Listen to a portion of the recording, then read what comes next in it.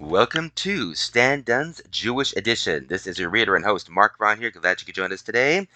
Okay, so I remind you, you're listening to a recording provided for the use of those who are blind and print impaired. Materials or items read on Airs LA are the copyright property of the original authors and publishers. No unauthorized use or duplication is permitted. All right, let's get on to this first one. Unfortunately, an obituary from the obituary section of the Los Angeles Times, Monday, May 29, 2023. Richard S. Dick Gunther, May 6, 1925 to May 25, 2023. Husband, father, philanthropist, activist, businessman, investor. Richard spent his first 7 years in Portland, Oregon. When his father died in 1933, he and his mother, Bertha Germain, moved to LA, where he lived the remainder of his life. A 300 bowler as a teenager, Richard was drafted at 18 and served for 3 years in the Pacific. Upon discharge from the Army, he re-entered UCLA and graduated with an accounting degree. A telephone conversation fortuitously overhead by his mother led to his first job with LA developer Dick Diller, who sent then 25-year-old Richard to Hawaii with his young wife Lois Goldberg and their 8-month-old son to direct a residential development for the Navy. Upon his return to LA, he spent the next 10 years building housing primarily in the San Fernando Valley. He also began his long association with Jewish community causes, joining the board of the Brandeis Bardin Institute, where he served for 25 years. An encounter with cancer at age 34 set Richard on a new path of family, travel, and personal growth. By now a father of 3 sons, Richard found new success as an investor, gaining more family time and deepening his engagement with progressive Jewish and political causes. He served as a delegate to the 1968 Democratic Convention. His donations landed him on Richard Nixon's infamous enemies list. Of his broad service in the Jewish community, Richard was most proud of his role as the first chair of Project Renewal, a successful partnership between the LA Jewish Federation and Jerusalem's Musarawa community. He served lengthy terms on the boards of Americans for Peace Now, where he was president at New Israel Fund and the LA Jewish Federation. He led the LA campaign to fund the exodus of Jews from Soviet Russia in the 1980s. Richard was an early investor and board chair of the Grameen Foundation, USA, supporting the pioneering Bangladeshi microlender. As Richard's means increased, so did his philanthropy, leading to his investments such as the Gunther Depths of Space exhibit at the Griffith Observatory and the Gunther Hirsch Building, the first permanent home of Jewish Family Service of LA.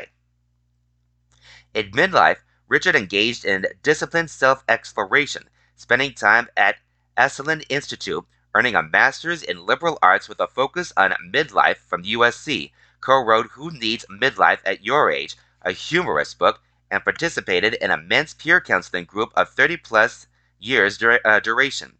Richard loved to exercise, running a marathon at age 53 and skiing, playing tennis, and riding his bike into his 80s. He traveled extensively with his wife and family, including dozens of bicycle touring adventures, 3 high-altitude treks in Nepal and Peru, and a trip to Antarctica. Richard also deeply valued personal relationships, mentoring numerous young people and maintaining lifelong friendships with his and Lois's LA cohort. His memoir, How High Is Up, was published in 2009. At the end of his life, Richard was deeply grateful for the life he led above all his 75-year marriage. Richard is survived by his wife Lois, 3 sons, Daniel, Mark, Ann Krantz, Andrew, Teresa, Burns Gunther, and 3 grandchildren, Sophia, Aaron, and Sem, Melissa Philly. His granddaughter Eva predeceased him in 1997. We are blessed to have known him as husband, father, and friend. Donations in his honor can go to New Israel Fund, Jewish Family Service of LA, or the Democratic candidate of your choice. Funeral will be held at 11 a.m. Tuesday, May 30 at Leo Beck Temple, Los Angeles. Burial will be at 1:30 p.m. Wednesday, May 31st at Home of Peace Cemetery in Colma, California. That was Richard S. Dick Gunther, May 6, 1925 to May 25, 2023, from the obituary section of the Los Angeles Times, Monday, May 29, 2023. All right, now we move on to this one From the perspective section of the Los Angeles Times, Saturday, June 3rd, 2023, documents shed light on final days of Jeffrey Epstein in prison by Michael Sisak and Michael Balsamo, New York. 2 weeks before ending his life, Jeffrey Epstein sat in the corner of his Manhattan jail cell with his hands over his ears, desperate to muffle the sound of a toilet that wouldn't stop running. Epstein was agitated and unable to sleep. Jail officials observed in records newly obtained by the Associated Press. He called himself a coward and complained that he was struggling to adapt to a life behind bars following his July 2019 arrest on federal sex trafficking and conspiracy charges. His life of luxury reduced to a concrete and steel cage. The disgraced financier was under psychological observation at the time for a suicide attempt days earlier that left his neck bruised and scraped. After a 31-hour stint on suicide watch, Epstein insisted he wasn't suicidal, telling a jail psychologist that he had a wonderful life and would be crazy to end it. On August 10, 2019, Epstein was dead. Nearly 4 years later, the AP has obtained more than 4,000 pages of documents related to Epstein's death from the Federal Bureau of Prisons under the Freedom of Information Act.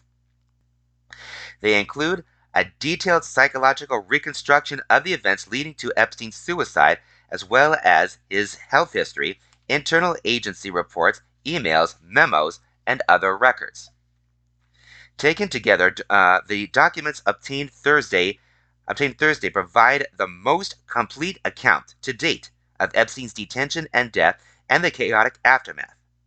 The records help to dispel the many conspiracy theories surrounding Epstein's suicide, underscoring how fundamental failings at the Bureau of Prisons, including severe staff shortages and employees cutting corners, contributed to Epstein's death.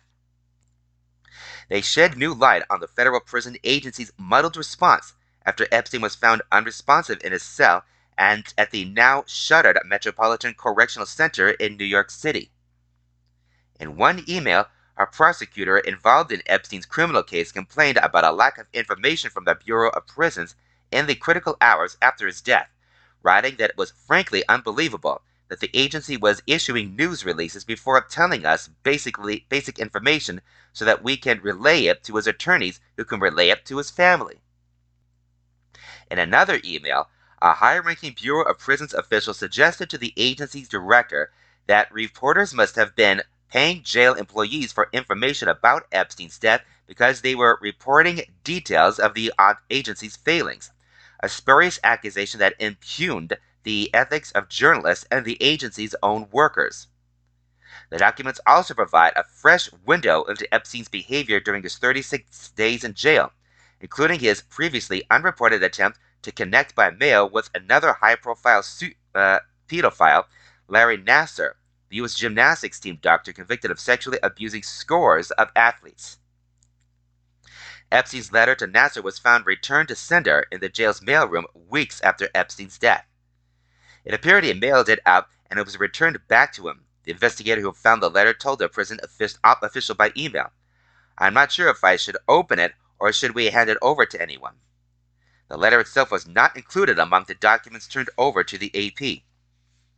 The night before Epstein's death, he excused himself from a meeting with his lawyers to make a call to his family.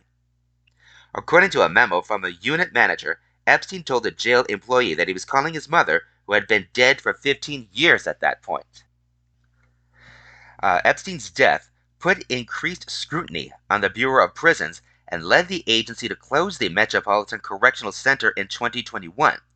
It spurred an AP investigation that has uncovered deep, previously unreported problems within the agency, the Justice Department's largest, with more than 30,000 employees, 158,000 inmates, and an $8 billion annual budget. An internal memo, undated but sent after Epstein's death, attributed problems at the jail to seriously reduced staffing levels, improper or lack of training, and follow-up and oversight. The memo also detailed steps the Bureau of Prisons has taken to remedy lapses Epstein's suicide exposed, including requiring supervisors to review surveillance video to ensure that officers made required cell checks. Epstein's lawyer, Martin Weinberg, said people detained at the facility endured medieval conditions of confinement that no American defendant should have been subjected to. It's sad, it's tragic that it took this kind of event to finally cause the Bureau of Prisons to close this regrettable institution, Weinberg said in a phone interview.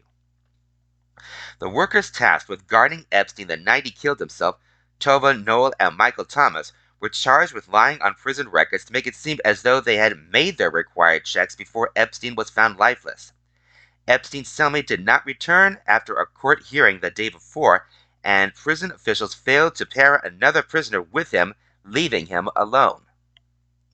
During one 2-hour period, both appeared to have been asleep, according to their indictment.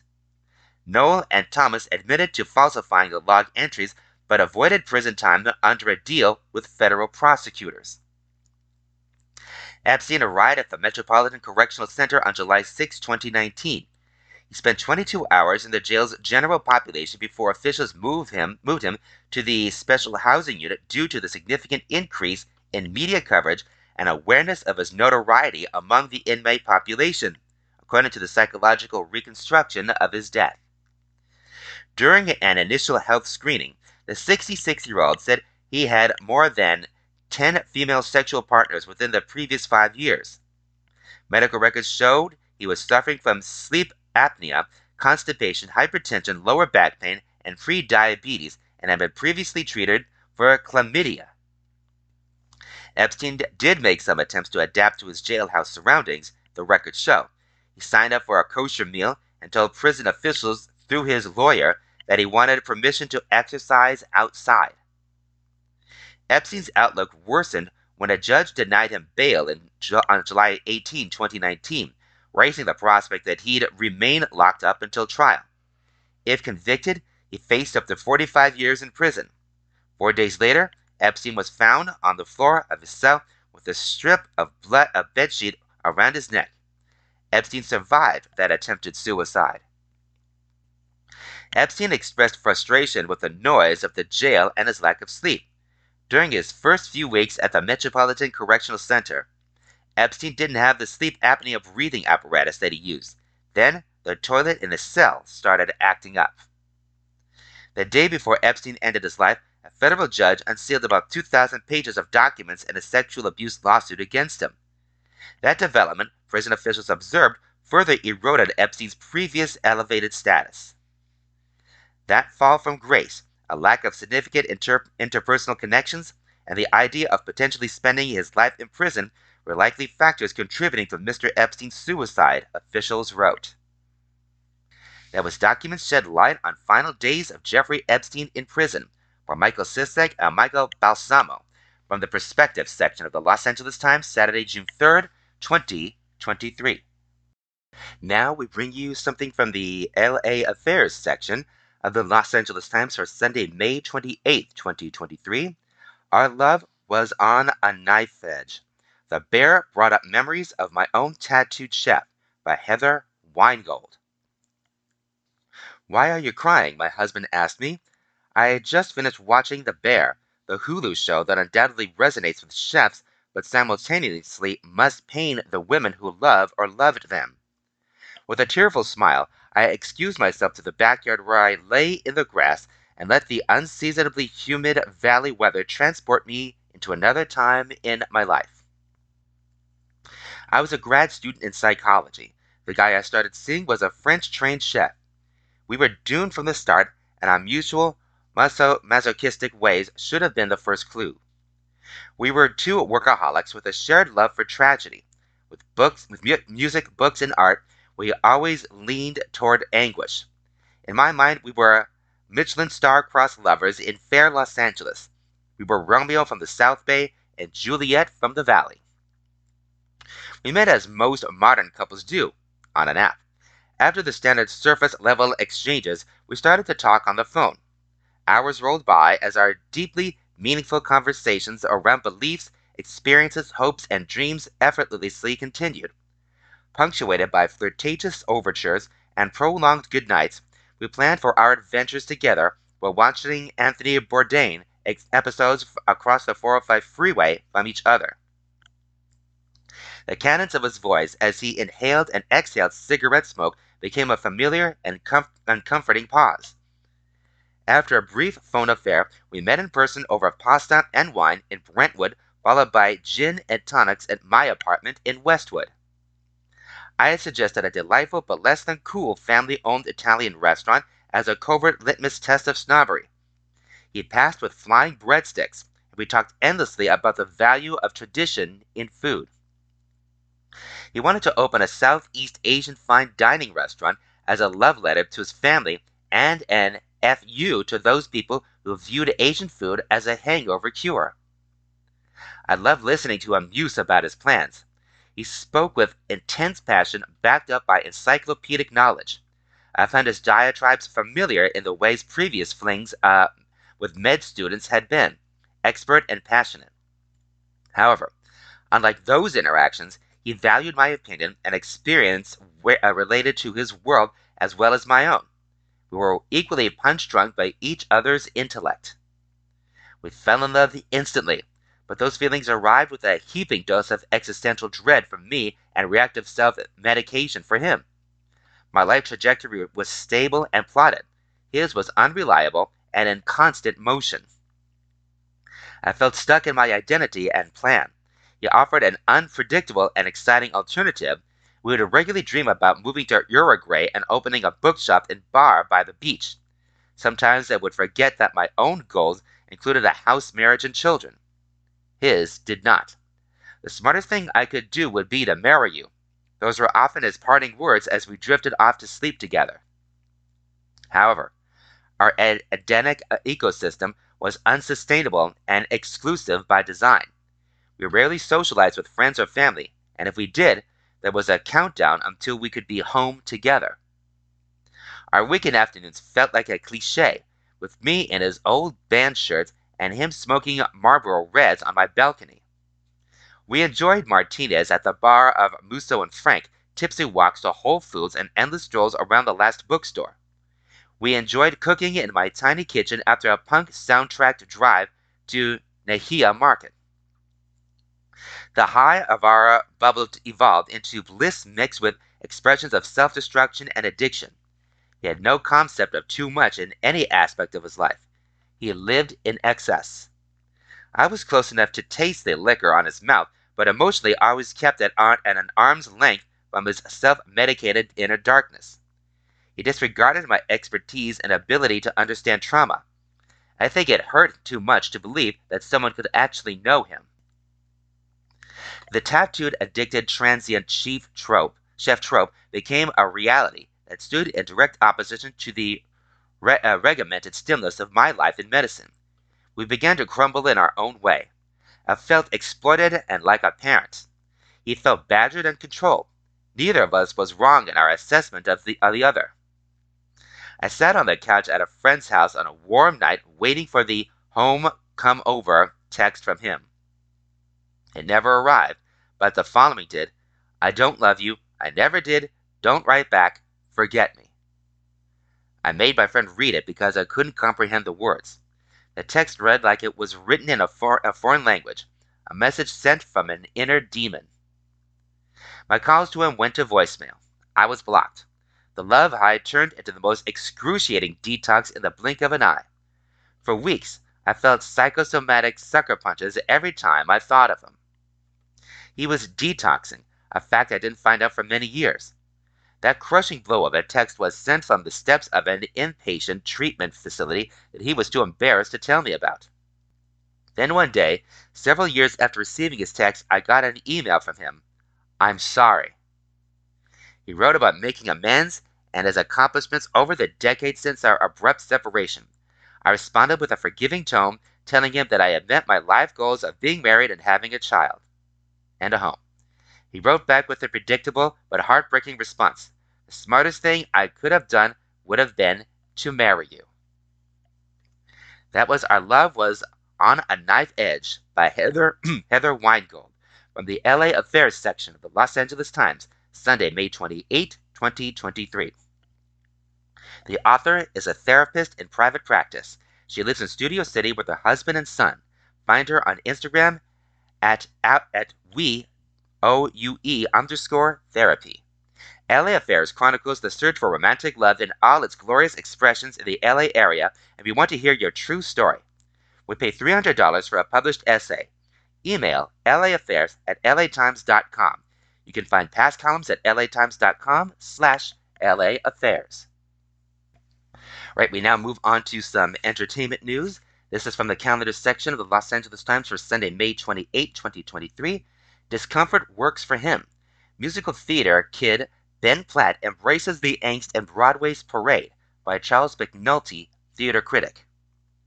Playing outside comes naturally to Ben Platt, a gay Jewish theater geek born and raised in LA. He won a Tony Award for his star-making performance in the musical Dear Evan Hansen, creating an authentic stage portrait of a high school adolescent with crippling social anxiety who's thrust into the social media spotlight under false pretenses. And he may win another Tony for his performance in the musical Parade, in which he plays Leo Frank, whose alienation as a Jewish businessman in the Deep South contributed to a real-life tragic miscarriage of justice.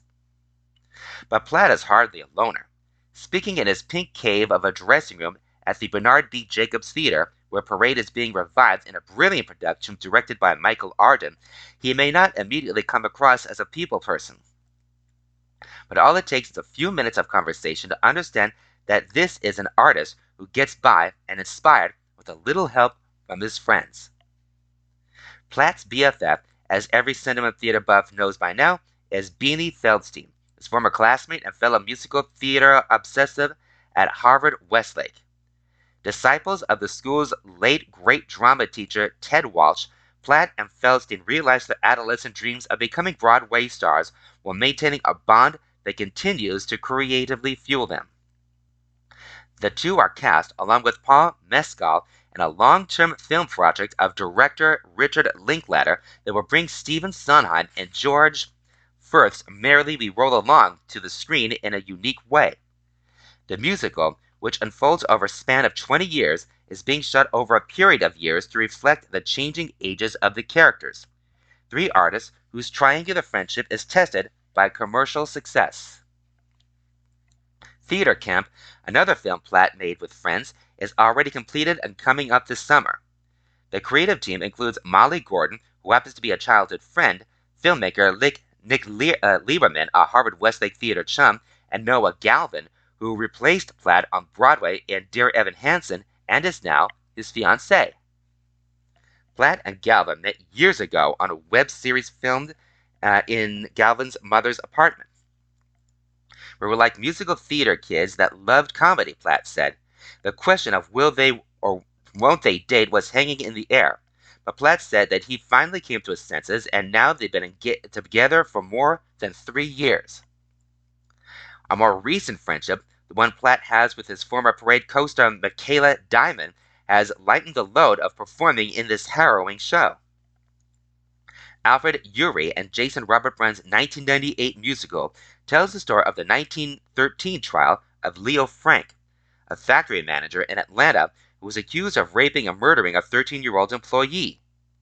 To convince the jury of his guilt, evidence was manipulated and prejudices were played on. After the Georgia governor commuted his sentence to life in prison, Frank was lynched by an anti-Semitic mob.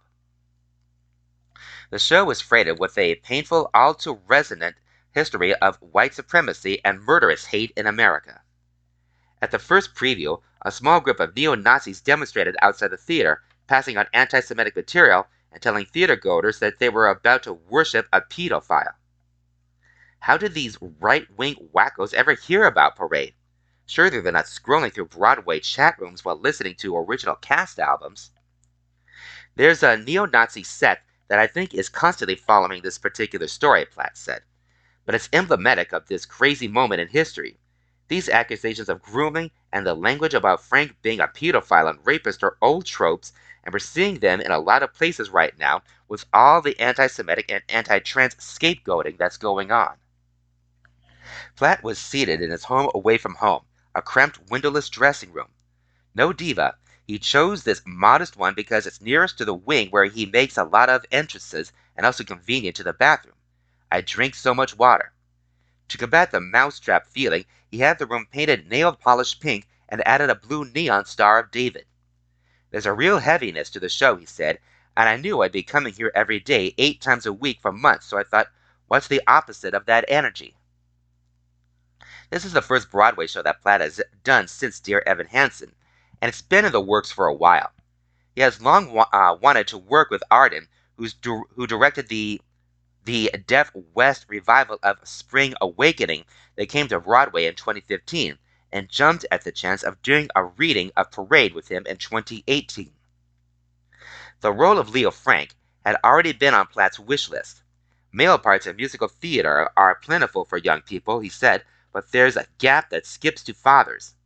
At 29, Platt is the same age as Frank when he was arrested in 1913. There aren't that many roles that are so particular to my age, he said. My number one dream is to play George Surratt in Sunday in the Park with George, but that one isn't hugely age-specific, so there's no rush on that front. Playing Leo has allowed him to incorporate other elements of his identity. His Judaism first and foremost, he said, but also his sense of discomfort and anxiety. Leo, a Brooklynite by sensibility if not birth, feels out of place among Southerners. In his early number, How Can I Call This Home?, Platt conveys with humor and pathos the disdain that Lucille, Leo's stalwart wife, a Southern Jew from a prosperous family, doesn't share but can, in her capacious sympathy, understand. Platt can seem cautious when speaking to the media. His filter was humming during the interview, but there's a sociability to his demeanor, a wary gregariousness. I've tended to play outsiders, Elder Cunningham in the Book of Mormon, Evan Hansen and the Pitch Perfect Magician, Platt said. But that is just how the lot has fallen. But in this instance, if Leo were among his own people in New York, he would have community and not really be an outsider. I played characters who would feel so isolated wherever they were. With Leo, there's a bit of indignation and the frustration of it's not me, it's them, which is an aggression that I've not gotten to play before. Platt was a teenager when he saw the scaled-down Donmar Warehouse revival of Parade at the Mark Taper Forum in 2009. But it was the original cast recording that was not only his entry point, but also shared touchstone with Diamond, who was also in the 2018 reading. We loved Carolee Camelo and Brent Carver so much, he said, referencing the show's original Broadway leads. They're very iconic performances to both of us. We grew up listening to them non-stop. The pandemic put any talk of a revival on hold until Arden returned with the possibility of doing a gala production at New York City Center. I was like, as long as it's me and Michaela, I'd still love to do it, Platt recalled. Parade's week-long staging at City Center was rapturously received, leading to its first Broadway revival. For a show originally more respected than loved, this production is sweet redemption.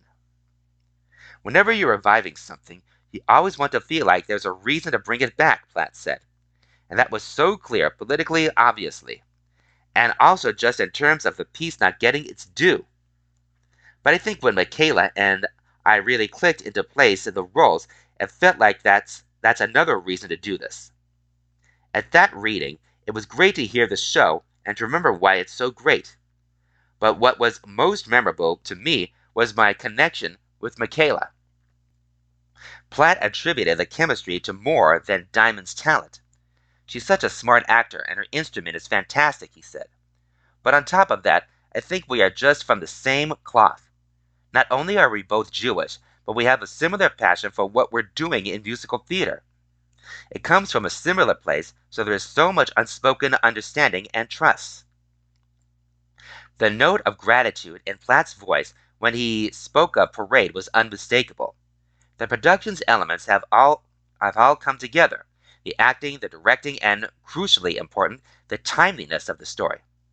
This was not the experience of the movie version of Dear Evan Hansen, in which Platt, reprising his performance on screen that made him a stage star, was subjected unfairly, in my opinion, to public flogging. The memory of this still smarts. I've tried hard to move forward from it and shape myself as a person separate from it because it was a very heartbreaking thing to happen, Platt said. It was a different time when the film came out and the story wasn't landing. I sort of took the heat given my age and people not wanting to accept me in the role, which is fine. I don't really know what to say except that I'm happy the film exists and I hope time will be kind to it. It wasn't that long ago when Broadway stars were almost precluded from big Hollywood careers. But those days are over. Those days are over, but there are still tricky waters to navigate, even when you're the son of theater, film, and TV producer Mark Platt, who produced the Dear Evan Hansen film. Ben Platt was one of the faces on the cover of New York Magazine's Spotlight on Hollywood Nepo baby boom. Musical talent, however, can't be counterfeited. Either you have it or you don't, and Platt not only won a Tony for his performance in Dear Evan Hansen, but also earned a Grammy for the Broadway cast recording and a Daytime Emmy for his performance on The Today Show of You Will Be Found, a rousing number from the musical. As a singer, he has both impressive vocal range and stylistic versatility, but it's his ability to inhabit the emotion of a song, to elucidate the psychology lyrically and musically that distinguishes his gift. Platt, who starred in 2 seasons of the Ryan Murphy Netflix drama The Politician, enjoys commuting between stage and screen, but live performance is where he feels most alive. His career as a singer-songwriter emerged organically from his musical theater work. He said he initially found his voice as a recording artist, playing characters and engaging with audiences. Musical theater, which he said he's been doing since he was 4, is more in his gut, but showing up on stage as himself is helping him to be more present and vulnerable as a performer. He's working on a 3rd album and has another film shoot coming up for Merrily We Roll Along, but he said he's still looking for his next big acting project. When asked about his role models, he offered a not surprising eclectic list of names. He pointed to Nathan Lane as one of his huge idols and said that when he was coming of age, Gavin Creel was the coolest person in his book for the way he mixed contemporary singing with musical theater performance. Platt also named Norbert Leo Butz, Mandy Patinkin, and Joel Grey as Broadway inspirations, and James Taylor, Carole King, and Stevie Wonder as musical influences. Cynthia Erivo, whose star-making performance in the Broadway revival of The Color Purple left an indelible impression on him, has become an invaluable mentor and friend. I was like an empty vessel that got filled with musical theater, he said of his youth in LA, where he experienced the best of the local theater scene with family and friends. His high school buddies from Harvard Westlake are still among the closest people in his life, personally and professionally. That line for Platt is thin, and he likes it that way. Every time you do a project, you make a family, he said. You don't necessarily stay close with all 30 cast members from each individual project, but the people who are meant to stay in your life find their way in. That was Discomfort Works for Him by Charles McNulty, theater critic, from the calendar section of the Los Angeles Times for Sunday, May 28, 2023. Alright, this one is from the calendar section of the Los Angeles Times, Monday, May 29, 2023. More marvelous acts to come. Alex Borstein on the Mrs. Maisel finale and Commanding Respect by Whitney Freelander. This article contains spoilers for the series finale of The Marvelous Mrs. Maisel. The Marvelous Mrs. Maisel, the Emmy-winning Prime Video comedy series that concluded its 5-season run on Friday, is a story built to fight perception. Miriam Midge Maisel, a New York City housewife played by Rachel Brosnahan, isn't supposed to succeed as a comedian because she doesn't look like someone who would. She's too poised, too pretty, too educated, and when she's hired to be the lady writer for a late-night host in season 5, too female to tell jokes for a living. That Midge got into this line of work only after her so-called perfect marriage fell apart serves to remind us that everything society tells nice young women to do is part of a greater hoax.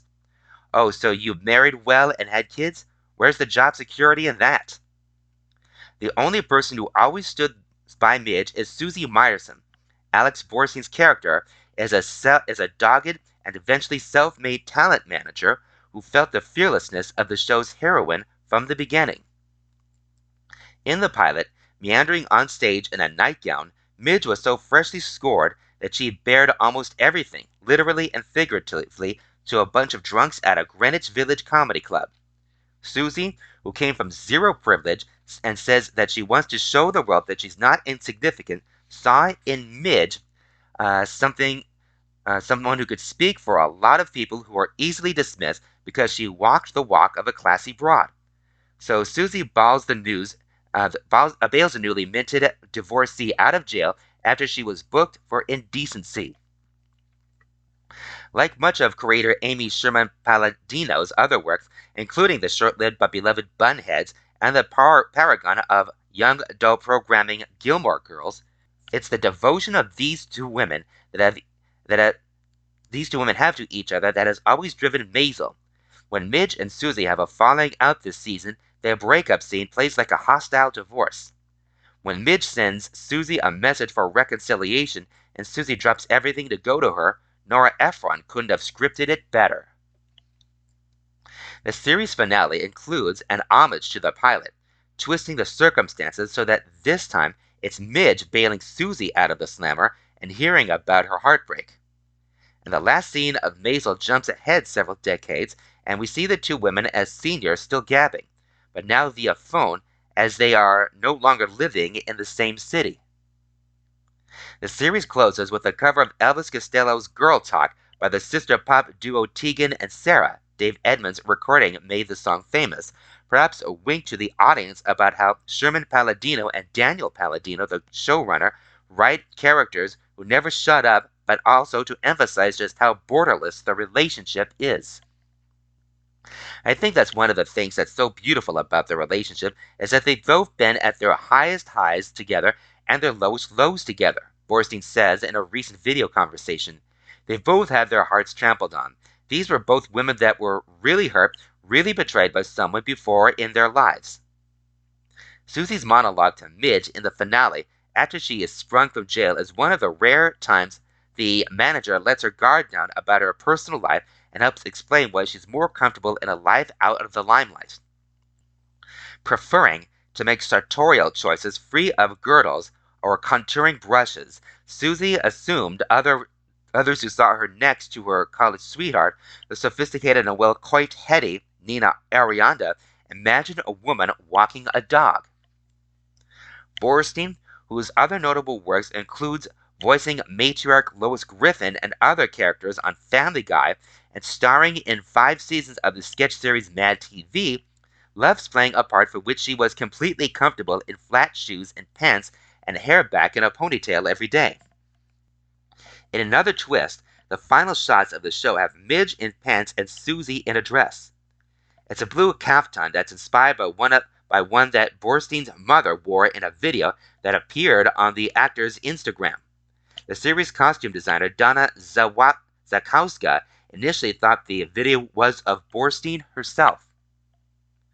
Borstein thinks it's funny when she's not recognized at red carpet events because she looks completely different from her Maisel character.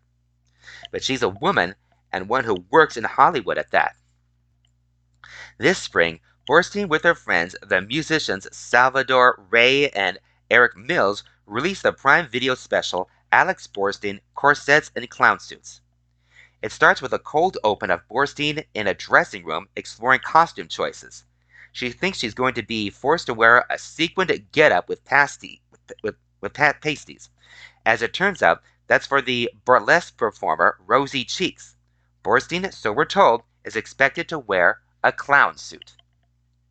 I think that most women are struggling between 2 or more things, she says of the opening, which questions the notion that actresses can either be funny or pretty, but not both. Women who want to know if they can be these 2 things. Maybe it's just being funny and a mom, but also being seen as sexual. Maybe it's being seen as a mother and also as a prominent force in the workforce. During the performance, she talks and sometimes sings frankly about her complicated divorce from actor Jackson Douglas, her thoughts on modern-day grooming practices, and whether she'd ever feel comfortable dating someone new. In doing this, she speaks for a lot of people who are just done with society's expectations. Of course, obviously, there are certain things you want. You want to look nice, you want to go into a room and slay, so to speak, and you want to command some respect, Borstein says in the interview. But I've let go of the fact of just being perceived that way. I want to actually command respect, not just be perceived as someone who should be respected. I want to be respected because I deserve it. This goes for both her personal and work life. She says this makes a show like Corsets scary because you also want to be cast in other roles and be seen in different ways.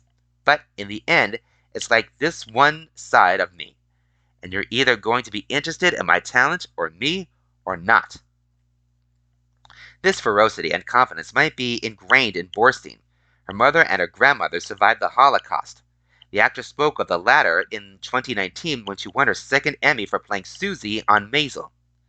In her acceptance speech, she described how her grandmother avoided being shot to death simply by walking away from a crowd rounded up for slaughter.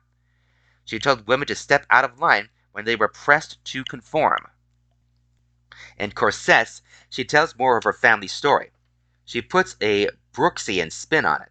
At one point, she imagines herself to be the bunker employee tasked with cleaning up Adolf Hitler's and Eva Braun's bodies. Her parents were in the audience cheering her on. Comedy is two things. It's my book, it's persuasion, and it's offense.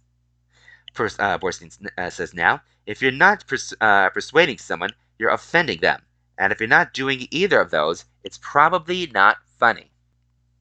She says she doesn't tell stories just for salaciousness. I talk about stories I've heard or stories that have happened to me that shocked me. I want to share and get past that shock myself and maybe unpack a little bit of why it's shocking. I need to challenge or at least question the status quo is something Borstein shares with Susie, a character who forced her way into a men's bathhouse this season just to close a deal for a client. While she's there, she also signs the cabaret singer who was performing during her impromptu pitch meeting. Susie loves making people famous even if she herself does not want any attention. There was even debate as to whether she'd show up at her own Friars Club roast. Borstein knows it sounds like semantics, but she thinks there's a difference between Susie's goals and those of her number one client, Midge. I think Midge wanted fame and Susie wanted success, she says after a quick ponder. She goes back to Susie's line in the pilot about wanting to not be insignificant and says that success to Susie is about commanding respect.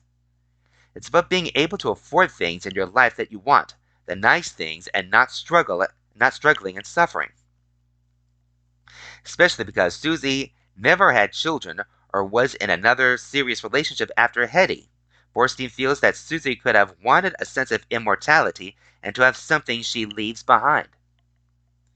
Whereas she says she believes Midge wanted fame. Midge wanted other people's approval and the laughter and the applause. Borstein thinks about this in comparison to her own career.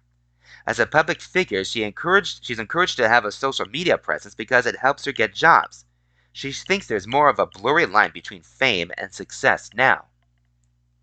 But she also has 2 kids and thinks it's super interesting that there's pieces of me left for them, either through stories or through tangible items.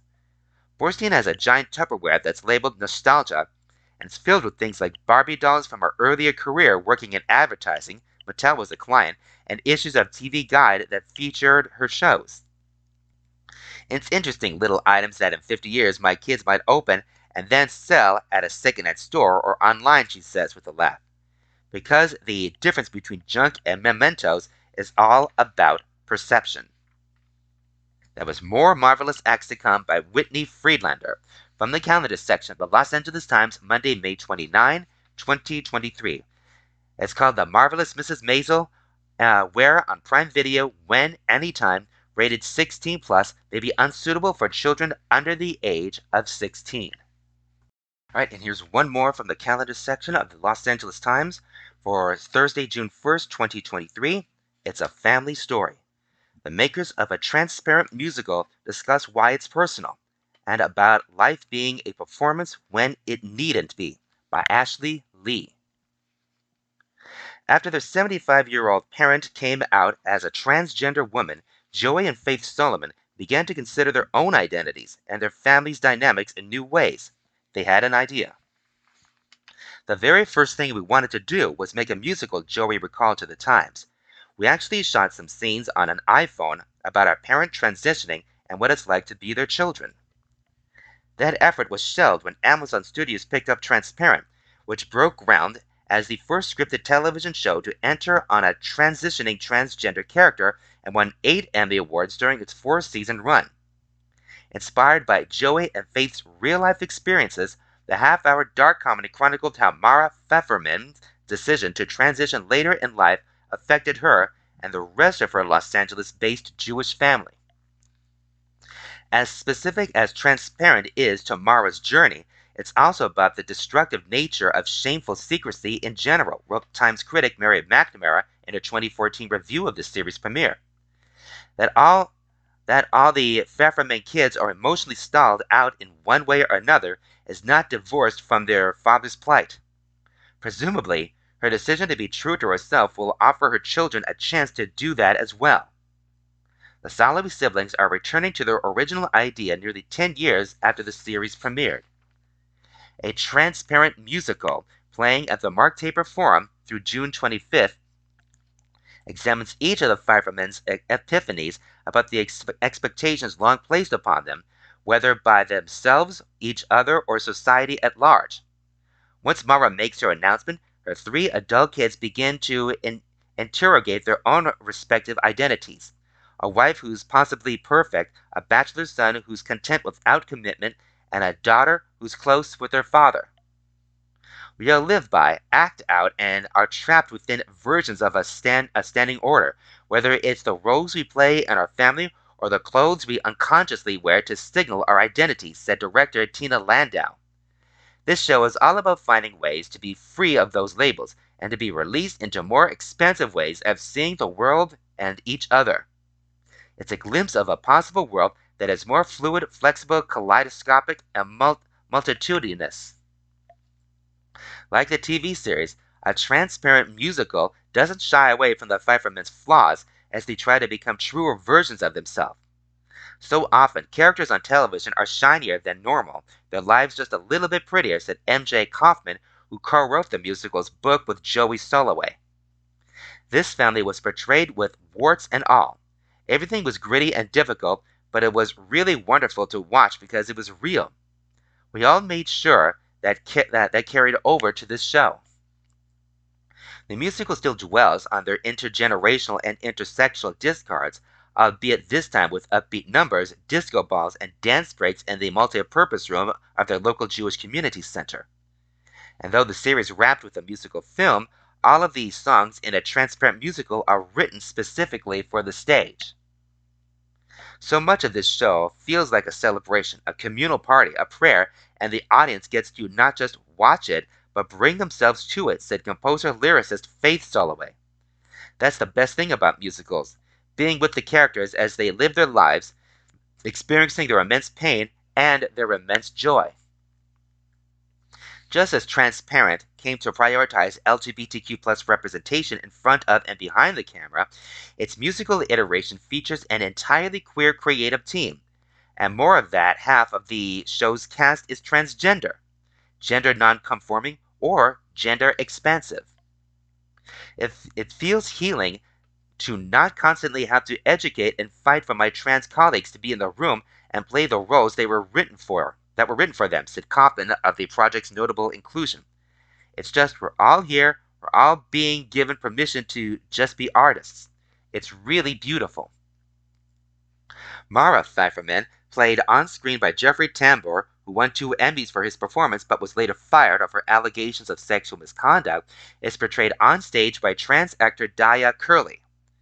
That this seminal role is now being played by a transgender woman is crucial and somewhat corrective for the creators, but also being an invaluable gift for the performer herself. I consider it a gigantic honor and responsibility to play this character, said Curley. I've always been queer, but I have never been around so many trans and non-binary and queer people so consistently creating something together. Because of this show, I feel like I've finally found my chosen family, something I've searched for my whole life. It's changed me forever. Likewise, Adina Verzan has made her own self-discovery in playing Mara's youngest child, Allie, who questions gender norms after Mara's coming out. I never thought I would play the lead in a musical because I didn't feel like musical theater had a place for me, said Verzon, who was non-binary. Taking center stage and singing songs by myself to this beautiful house of the Mark Taper Forum is so strange and special and affirming. It has made me see that I do have a place and that I'm being seen the way that I feel, which I often don't know that I am. A transparent musical is making its world premiere amid unprecedented legislative action targeting transgender, non-binary, and gender non-conforming individuals. We're being so misunderstood, said Joey Soloway, who is transgender. Some people think that this transness is this hobby that we're choosing to do to annoy people when in fact it's who we are. The challenge is just landing the message of this show in a way that makes a difference, added Faith Soloway. Art can change people's minds sometimes, and I hope that people who don't get it, but want to get it, will have their minds shifted a little bit about what transness is and what the limitations of gender categorization and the binary has done, what we've been suffering under the expectations of in the performance of these roles. Regardless, Joey considers the opening of a transparent musical a long-awaited win. As soon as I got the season order for Transparent, the first call I made was asking Faith to come work on the show, Joey recalled. We've always been partners, twins, bros, buddies, besties. And they were really there for me during the insanity of the television show. Faith and I have been dreaming about having our own musical on Broadway our entire lives, and this show is Faith's music, these little melodies and tunes I've been hearing on our family piano forever. So I'm excited to be there for them during the insanity of this process and help them have their moment. That was It's a Family Story by Ashley Lee from the calendar section of the Los Angeles Times, Thursday, June 1st, 2023. It's called A Transparent Musical at the Mark Taper Forum, 135 North Grand Avenue in LA. 8 p.m. Tuesdays through Fridays, 2:30 and 8 p.m. Saturdays, 1 and 6:30 p.m. Sundays, ends June 25th. Call for exceptions. Tickets are $40 to $129, subject to change. For information, call 213-628-2772 or thecentertheatergroup.org.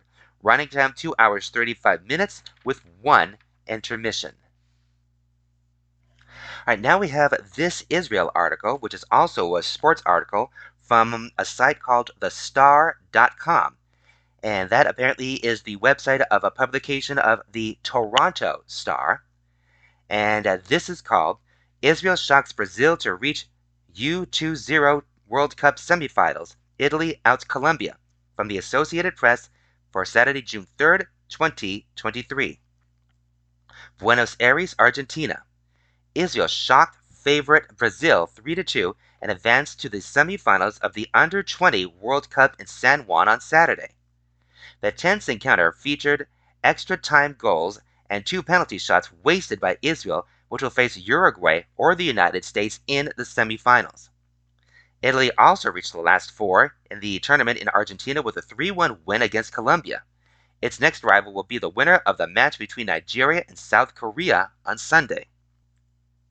After a scoreless first half, Marcos Leonardo netted first for Brazil, and Israel equalized with a header by Anand Kaleli 4 minutes later.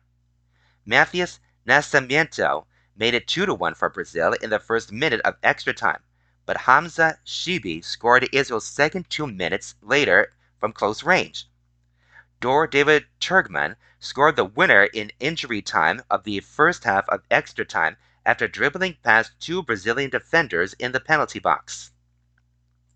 What an amazing goal, said Israel's Tay Abed. It was a Brazilian-style goal. That's what Dor Turgman can do. He's a fantastic player. He's been one of the best players in the tournament. Israel squandered 2 penalty kicks in the second half of extra time, which drew out the drama to full time. Israel was much better than Israel. We didn't play our best match, said midfielder Marlon Gomes, who played extra time while injured because Brazil couldn't make substitutions. We couldn't hold our lead in 2 different opportunities. We could have done better.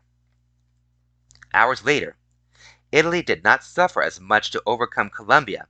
Cesar Casade, one of the top players of the tournament, scored with a header in the 9th minute. Tommaso Baldanzi added a second from close range in the 38th minute. Francesco Esposito made it 3-0 in the 46th minute. Colombia reduced its deficit with a Johan Torres goal in the 49th minute from the edge of the box. Italy booked its third consecutive U20 World Cup semifinal spot. That was Israel shocks Brazil to reach U20 World Cup semifinal. Italy outs Colombia. From the Associated Press, from thestar.com for Saturday, June 3rd, 2023. All right, now let's turn to an article or two from the LA Jewish Home for May 18th through May 31st, 2023, Volume 1, Number 16, your favorite bi-weekly family read. And we go to a section called Torah Thought, and this is called House of the Women by Leanne Pritikin. Our sages say that in the merit of the righteous, women were redeemed from Egypt. Our redemption from Egypt is intimately connected to getting the Torah at Shavuos. Therefore, if we get Torah on the merit of righteous women, mic drop. Growing up in a non-religious home, I thought that in traditional Judaism, women were second-class citizens. Yet in my late 20s, when I started going to people's homes for Shabbat, I not only saw men doing dishes, something my dad never did, but met women who were executives with Ivy League MBAs, Chu Eshed Hagels. As my observance increased, I learned about the importance of women through our history, especially at the time of the giving of the Ten Commandments. Moses ascended to God, and Hashem called him from the mountain, saying, "So shall you say to the house of Jacob, and relate to the children of Israel." Shemot 19:3. The house of Jacob is famously referring to the women, and the children of Israel famously refers to the men. Three key points illustrate the importance of women. 1. Women get Torah first. Many commentaries focus on the importance of women as the foundation of Jewish life. When you build a building, you start with the foundation, then continue accordingly. 2. Women get Torah differently. Women get Torah with gentler language, a language of connection and relationships, a language of the heart. Men get Torah with details and rules, a more logical connection. This could explain why men are drawn to sports and women are drawn to anything with interpersonal drama. 3. Women are compared to a house. The word for house has the word for daughter, plus the letter Yud, which stands for Hashem's spirituality. The spirituality of the women makes the home. Not only does it make the home, but home is the reward of a woman's commitment to God. At the beginning of the time of hardship in Egypt, midwives Shifra and Puah, Yocheved and Miriam were told by Pharaoh to kill the baby boys at their birth. They refused and made up an excuse, and it was because the midwives feared God that he made them houses. Shemot 1:21. The reward of a home plays out with our Shavuos heroine Ruth. Naomi didn't use theological arguments to try to dissuade her daughters-in-law from following her. She hit them where it hurt. She told them they had no shot at husbands. What nice Jewish girl doesn't want a man? But Ruth followed Naomi regardless. Your people are my people, and your God is my God. Ruth 1:16. We know how the story plays out. Ruth marries Boaz, becoming the great-grandmother of King David and the super-great-grandmother of Moshiach. And the blessing that comes right before their wedding is the blessing of being like the righteous women, Rachel, Leah, and Tamar, who, despite challenging circumstances, did everything in their power to build Jewish homes.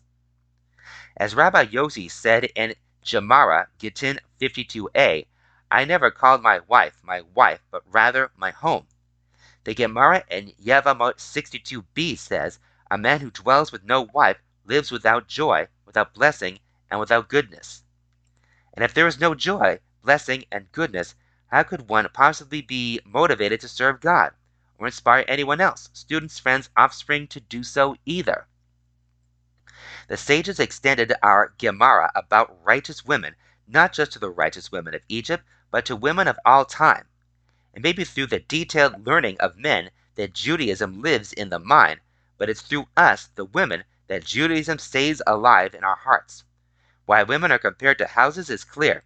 Why men are compared to children, I'm a smart enough woman to know not to begin to tackle that one. That was House of the Women by Leanne Pritikin from the Torah Thoughts section. Leanne Pritikin is a marketing executive for entertainment clients in Los Angeles and New York. In her free time, she enjoys learning Torah, writing, public speaking, and spending time with family and friends. All right, so now let's read some articles from the Jewish Journal for May 26 to June 1st, 2023, from the My Turn section. This is called Shabbat in the Age of AI by Matthew Schultz. What do we do on Shabbat? Light candles, eat challah, drink wine, pray, etc. stays relatively consistent throughout the generations. What we don't do on Shabbat, however, is in constant flux as different technologies, labors, and tools rise and fall throughout history.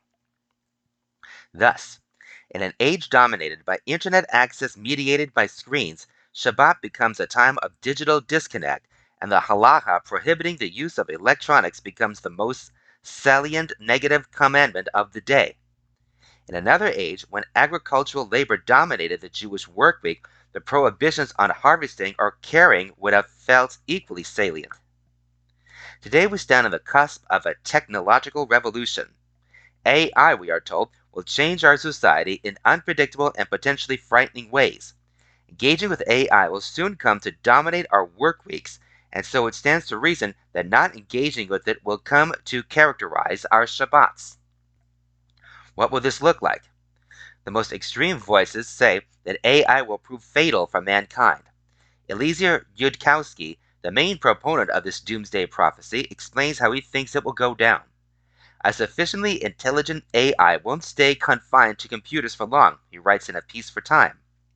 In today's world, you can email DNA strings to laboratories that will produce proteins on demand, allowing an AI initially confined to the internet to build artificial life forms. If Yudkowsky is correct, Shabbat in the age of AI would be a day when we cower together in our homes, whispering blessings in the hope that the 3D printed AI beings don't hear us. Frightening but unlikely. Despite what Yudkowsky says, the technology to print battle-ready living beings doesn't actually exist, and even if it did, one could always unplug the printer.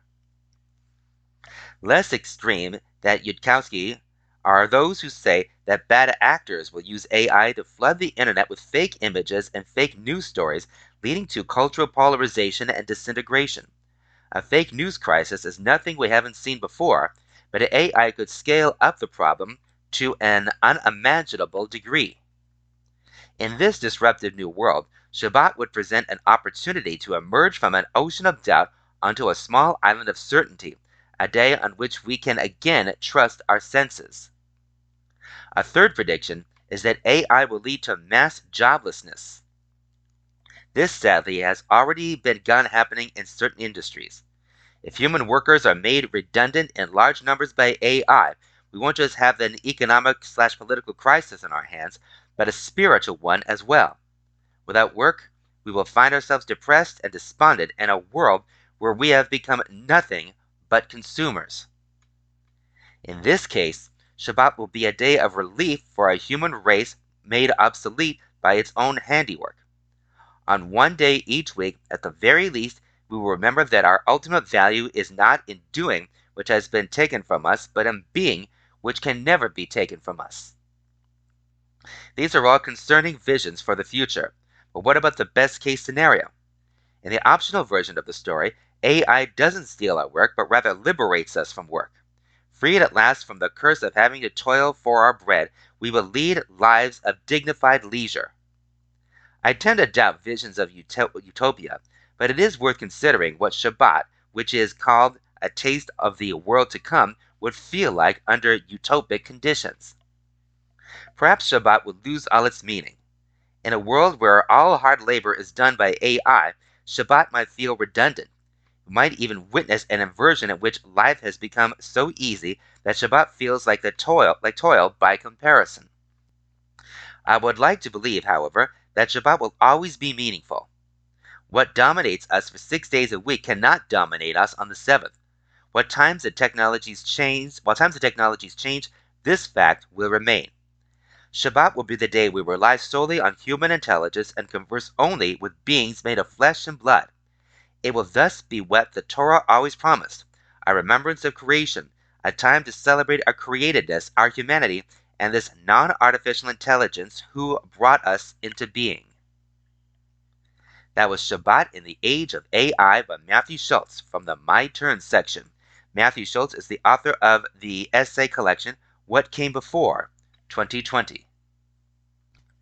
Right, and also from the My Turn section, this is called The Jerusalem of the Simple Law by Rabbi Chaim Steinmetz. On June 7, 1967, the Israeli army returned Jewish sovereignty to Jerusalem for the first time in 1900 years. And for the last 56 years, this day has been celebrated on the Israeli calendar as Yom Yerushalayim, Jerusalem Day. Yitzhak Rabin, who was then the chief of staff of the Israeli army, visited the Kotel, the western wall of the Temple Mount, that day. Rabin reported that when they reached the western wall, I was breathless. I felt truly shaken and stood there murmuring a prayer for peace. The paratroopers were struggling to reach the wall and touch it. We stood among a tangle of rugged, battle-weary men who were unable to believe their eyes or restrain their emotions. Their eyes were moist with tears, their speech incoherent. The overwhelming desire was to cling to the wall, to hold on to that great moment as long as possible. Rabin's wife Leah would later say that he considered that visit to be the peak moment of his life. Even though he was a secular and stoic career military man, Jerusalem had made a dramatic impact on Yitzhak Rabin, as it has on so many others. The question is why? Where does this Jerusalem mystique come from? There's no one answer to this question, and that's part of the mystique. Jerusalem has 70 names, declares the Midrash, and while the Tanakh does have several names for Jerusalem, including Sion, Shalem, and Yevus, the Midrash's point is that Jerusalem is transcendent, and as such, can be seen through multiple perspectives. The study of history sees a city that has transformed the world and is central to 3 major religions. Extraordinary historical figures have traversed this city. The founders of Judaism lived here. Abraham and Isaac, David and Solomon, Isaiah and Jeremiah, Ezra and Nehemiah, Judah Maccabee and his sons, Hillel and Shammai, Rabbi Akiva and Rabbi Yishmael, and the list goes on and on. Jerusalem's influence is not restricted to Judaism. The important personalities of Christianity, Jesus, James, Peter, and Paul, all spent time in Jerusalem as well, and Muslims revere the Temple Mount as the location of Muhammad's night journey. Due to religious influence, Jerusalem has always grabbed the headlines. For hundreds of years, maps put Jerusalem at the center. In the Bunting Clover Leaf map of 1581, the 3 continents of Europe, Africa, and Asia are the petals of a clover, with Jerusalem in a circle at the very center of the world. Over 60% of tourists who visit Jerusalem are Christian. They come because of the deep connection they have to its history. Thomas Friedman tells of one such visit to Jerusalem. When American astronaut Neil Armstrong, a devout Christian, visited Israel after his trip to the moon, he was taken on a tour of the old city of Jerusalem by Israeli archaeologist Meir Ben Dov. When they got to the Huldah Gate, which is at the top of the stairs leading to the Temple Mount, Armstrong asked Ben Dov whether Jesus had stepped anywhere around here. I told him, "Look, Jesus was a Jew," recalled Ben Dov. "Those are the steps that lead to the temple, so he must have walked here many times." Armstrong then asked if these were the original steps, and Ben Dov confirmed that they were. "So Jesus stepped right here?" asked Armstrong. "That's right," answered Ben Dov. "I have to tell you," Armstrong said to the Israeli archaeologist, "I'm more excited stepping on these stones than I was stepping on the moon." If you ask a historian what is special about Jerusalem, they will tell you. It is a place that has changed the world. Wherever you go, you are walking in the footsteps of some of the greatest figures in history. The student of Halakha stands in awe of Jerusalem, a place replete with unique mitzvot commandments. One-third of the Talmud deals with religious laws connected to Jerusalem, including the temple service and the rules of ritual purity. Jerusalem was once central to the religious practice of Judaism. What it is forgotten now, the picture found in the Tanakh and rabbinic literature is dramatic. The thrice yearly holiday pilgrimage of Aliyah Leragel brought millions of Jews to Jerusalem for the holidays. Josephus, the first-century historian, writes of a year when 256,500 Passover sacrifices were brought. He estimates that at least 10 people shared each sacrifice, which works out to over 2.5 million cramming into Jerusalem for Passover. These holidays were a time when people of all classes, countries, and observances came together. The Jewish philosopher Philo of Alexandria described how countless multitudes from countless cities come, some over land, others over sea, from east and west and north and south at every feast. A network of highways facilitated the trip to Jerusalem. These are now being discovered by archaeologists all around Jerusalem. Religious visits to Jerusalem extended beyond the holidays. There is another law called Maser Sheni, where 4 out of every 7 years the farmer would bring 10% of the value of his produce to Jerusalem, either in fruit or in cash, and use them to enjoy meals in the holy city. Mystics have a more dramatic vision. For them, Jerusalem is the center of the universe. The Midrash Tanhuma Kedoshim 10 writes that Jerusalem is where the creation of the world began, or what is sometimes called Umbilicus Mundi, the navel of the world. Inside the temple is the foundation stone from which the world was founded. The Spanish Kabbalist Joseph Getaclia takes this step a step further and explains that from the temple, all of the channels of the divine influence spread out to the world. The divine presence sends blessing to the entire world through the temple. When it comes to Jerusalem, most people are mystics. They visit the Kotel and put in a kvitel, a small note of prayers. Everyone does this: presidents, prime ministers, actors, and rock stars. The mystical view is well traveled. There is an old joke that was retold by Prime Minister Menachem Begin to President Reagan at a White House state dinner that reflects this view. Begin's joke goes like this. The president brought me into the Oval Office, and he showed me on the table 3 phones, one white and one blue, and he explained to me, the white is the direct line to Mrs. Thatcher, the blue to President Mitterrand. Then I asked him, what is the red phone? That is a direct line to God. So I asked the president, Mr. President, do you use it often? And the president said, oh no, very rarely. It's very expensive. Long distance. So long a distance. And I cannot afford it. I have to cut the budget and laughter. So then the president visited Jerusalem and I showed him my office. And there are 3 phones. One was white, one was blue. And I said, the white is a direct line to President Sadat. By the by, I have such a line, and he has such a line. And the other, well, to Mrs. Thatcher. And there is a red phone. And the president asked, what is the red phone for? And I said, this is the direct line to God. So the president asked me, do you use it often? And I say, every day. How can you afford it? And he said, here in Jerusalem, it is being considered a local call. Begin continued on another note and said, now, Mr. President, neither of us has direct lines to God. I only believe that God listens to the prayer of a Jew and a Christian and of a Muslim, of every human being. But if I have to continue with the story, then I will say that when you come, as I do believe, to Jerusalem, I will immediately put at your disposal the red phone, laughter, or on the house, laughter, a local call. To the mystic, Jerusalem is different because a call to God from Jerusalem is a local call. I appreciate the perspective of the halachist, the mystic, and the historian, but I believe there is one perspective that exceeds them all, that of the simple Jew. The simple Jew never left Jerusalem. Shmuel Yosef Agnon spoke for them when he said This in his 1966 Nobel Prize speech. As a result of the historic catastrophe in which Titus of Rome destroyed Jerusalem and Israel was exiled from its land, I was born in one of the cities of the exile, but always I regarded myself as one who was born in Jerusalem. And in 1967, the simple Jew came home. The first time I visited Israel was when I was 7. My grandfather, who was 71 at the time, came with us. It was his first trip to Israel.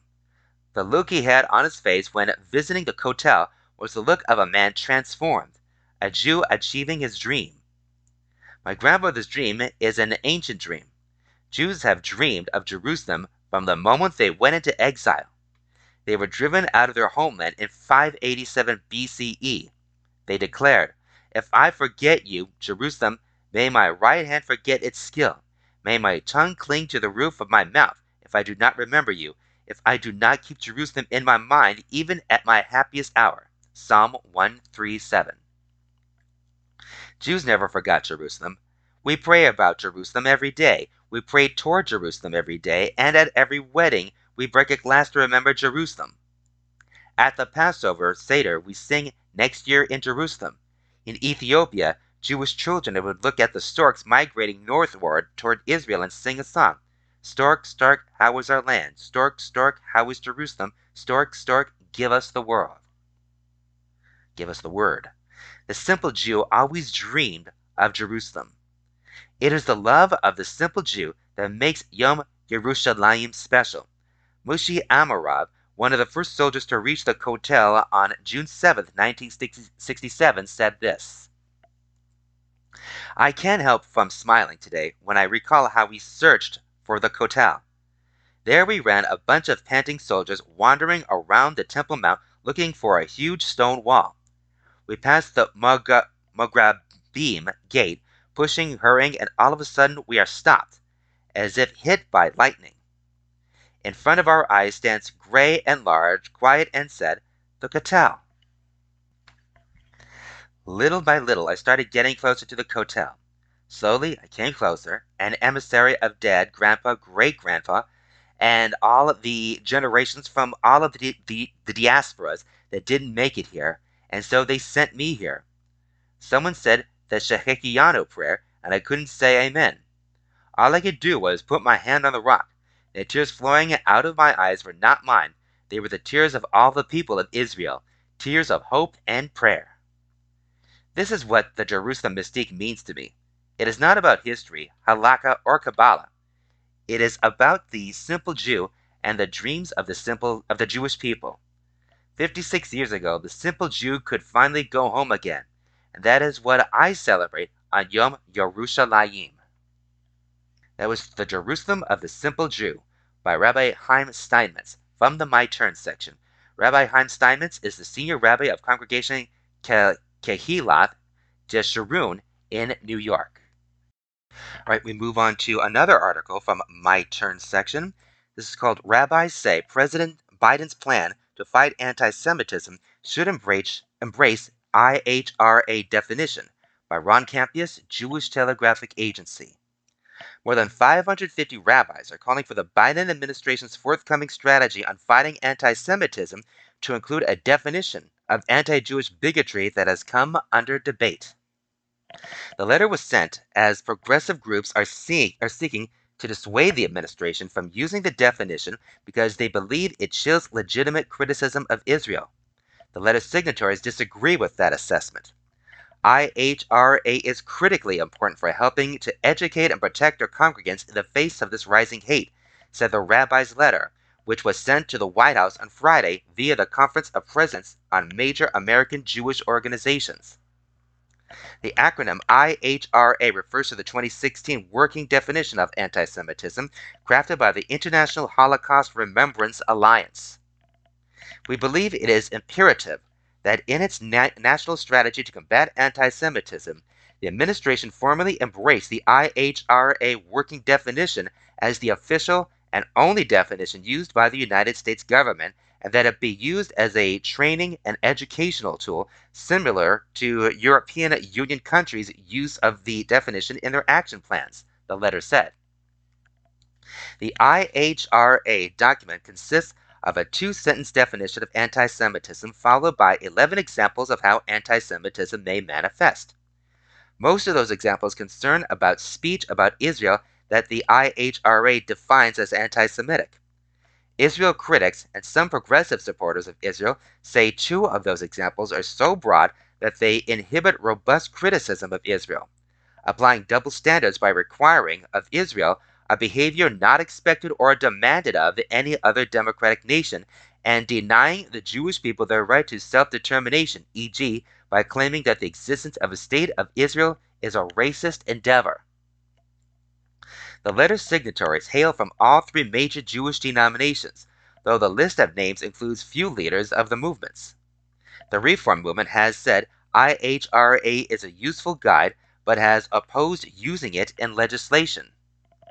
Among the signatories are rabbis known to be close to President Joe Biden, including Michael Beals, a Delaware rabbi who played a prominent role campaigning for the president in 2020, and Rabbi Charlie Sidron Walker, the rabbi who protected his congregants during the hostage crisis at a Texas synagogue last year. If the Biden administration does include the IHRA work definition in its plan, it won't exactly be a surprise. Soon after his inauguration, a Biden administration official called the IHRA document an invaluable tool, and 1 month later, Secretary of State Anthony Blinken said the administration enthusiastically embraces it. The working definition has been endorsed by past administrations of both parties. And in 2019, Donald Trump signed an executive order instructing the Department of Education to consider it when weighing civil rights complaints concerning Jews. It has been adopted in varying forms by a range of national and local governments, universities, professional sports teams, and other bodies. But now, according to Jewish Insider, progressive groups are asking the Biden administration to forgo including the definition in a soon-to-be-published strategy to combat anti-Semitism. Biden said at an event on Tuesday that the strategy would have 100 recommendations for action, and insiders say it may be published as soon as next week. A number of conditions have proposed alternative definitions that contain more limited definitions of when anti-Israel speech is anti-Semitic. The letter from the rabbis does not mention Israel, but cautions against adopting a definition other than IHRA's. We believe the adoption of any definition less comprehensive than the IHRA definition would be a step backwards for this administration and make our work on the ground significantly harder, it said. In a meeting this week with members of the press, Biden's lead anti-Semitism monitor, Deborah Lipstadt, who was a member of the administration's anti-Semitism task force, would not say if the IHRA definition would make it into the strategy. She said it was effective and helped her in her work, but added, "I'm not going to preempt what the White House is going to say or not say." William Daroff, the CEO of the Conference of Presidents of Major American Jewish Organizations, said the notion that the IHRA working definition inhibits Israel criticism has been belied by the slew of people critical of Israeli policy who have not been muted because of the IHRA definition. Daroff pointed in particular to widespread criticism of the Israeli government's plan to weaken the judiciary, which critics have said would undercut Israel's democracy and remove a curb on human rights abuses. A comprehensive report on anti-Semitism might not be comprehensive without defining anti-Semitism, Daroff told the Jewish Telegraphic Agency. It might undercut American efforts to combat anti-Semitism abroad by weakening the clear importance of the IHRA definition. That was rabbis say Biden's plan to fight anti-Semitism should embrace IHRA definition, by Ron Campius, Jewish Telegraphic Agency, from the My Turn section. Okay, we move on now to Rosner's Domain from Israel section, and this is called Ultra-Orthodoxy Tel Aviv Style by Shmuel Rosner. On the street where I live in Tel Aviv, there is a yeshiva. Young guys in black hats walk around, visit the playground, drag suitcases on wheels, delight us with great singing on holidays. As far as I can see, there is no tension between the neighbors, yeshiva youngsters, and mostly secular residents. And yet, whenever I pass by it in the last few months, I look to the sides to see if protesters have already come, if the yeshiva has already been targeted. There is no reason to protest against the yeshiva or to harass its students except one: the growing desire of many Israelis for separation. This is evident in a battle that is taking place against another yeshiva in Tel Aviv, Ma'ale Eliyahu. City Hall decided to re-examine the approval given to the yeshiva to erect a large building. Protesters against the yeshiva makes themselves visible. There is a campaign for and against, in which the main arguments can be summarized as follows. On the one hand, Tel Aviv is open to everyone, and it's a pluralistic city, so why not let a yeshiva operate and flourish without interruption? On the other hand, Tel Aviv is mostly secular and liberal, and religious Orthodox leaders who would not accept secular liberal institutions in their own residential areas should not expect too much hospitality in Tel Aviv. This is a debate similar in nature to another very familiar debate: whether and to what extent democracy should allow the expression of extreme ideas that undermine democracy itself. In the U.S., where unrestricted freedom of speech is the norm, racists or anarchists are tolerated. In Israel, as in many other democracies, the norm is different. Israel is a democracy that has chosen to prevent, at least in theory, the flourishing of ideas that undermine democracy. It follows the concept of defensive democracy. True, a defensive democracy limits the freedom of expression, which is the lifeblood of democracy. But sometimes proponents of defensive democracy say one has to balance different values to reach a stable equilibrium. Freedom of expression can be prevented if or when it threatens democracy itself, and hence, in the long run, threatens free expression itself. Back to Tel Aviv. Supporters of the yeshiva make the argument of freedom. Opponents of the yeshiva make the argument of defensiveness. Both claims are colored by the politics of the last few months, the politics of separation. The yeshiva was established decades ago, and no one seemed to care, but now its presence is becoming an issue. The yeshiva is a victim of a tense situation. Who's right and who's wrong? This is not an easy question. On the one hand, it is easy to sympathize with yeshiva students who did not sin. On the other hand, it is impossible to expect that Tel Aviv will happily host an institution whose founder's intention is to alter the city's character and spirit. Then again, how can we call the city pluralistic if it does not allow a peaceful Torah study? Then again, why can't seculars behave like the Orthodox and strive to have a cohesive public sphere? In the Orthodox community, influencers and leaders rose up to defend the yeshiva. But ask yourself, would they accept a pride parade in Haredi Elad? Would they allow the establishment of a school for athleticism in Beitar Illit? Would they allow anti-religious activists to establish a community in Afra? The answers are no, no, and no. They would not agree.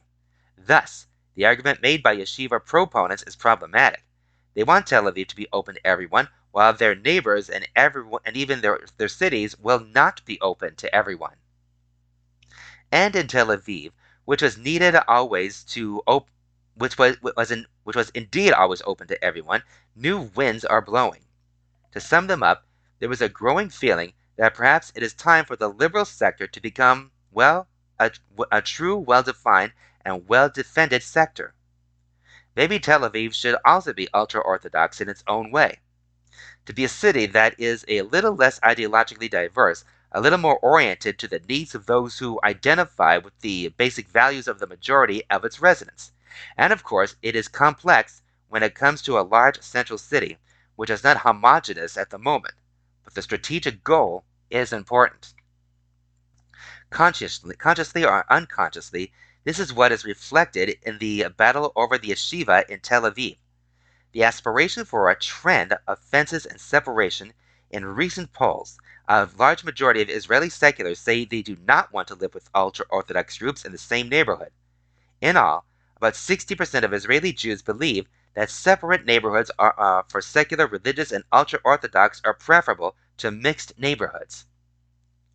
There is a short distance from neighborhoods to cities, and if the space is separated, maybe there is no reason for a conservative yeshiva whose stated goal is strengthening spirituality and the values in the city to have a place in the heart of Tel Aviv.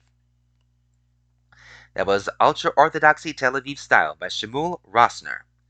Here's a little something extra from the Rossner's Domain from Israel section. Something I wrote in Hebrew, also by Shmuel Rossner.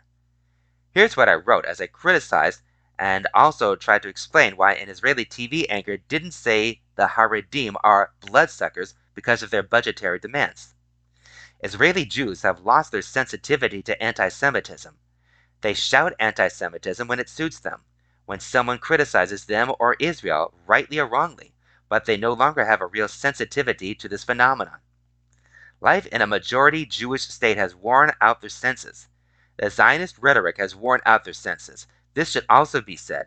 At the heart of the Zionist idea nestles a rejection of the old Jew, and there is also the internalization of negative feelings and negative stereotypes concerning him. Almost naturally, it is attached to the Jews whose appearance is the most diasporic, that is, the ultra-Orthodox.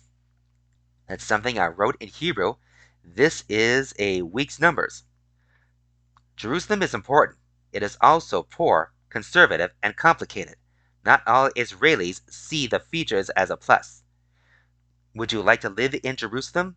62% said no, 30% said yes, 8% said don't know. That's a week numbers. This is a reader's response.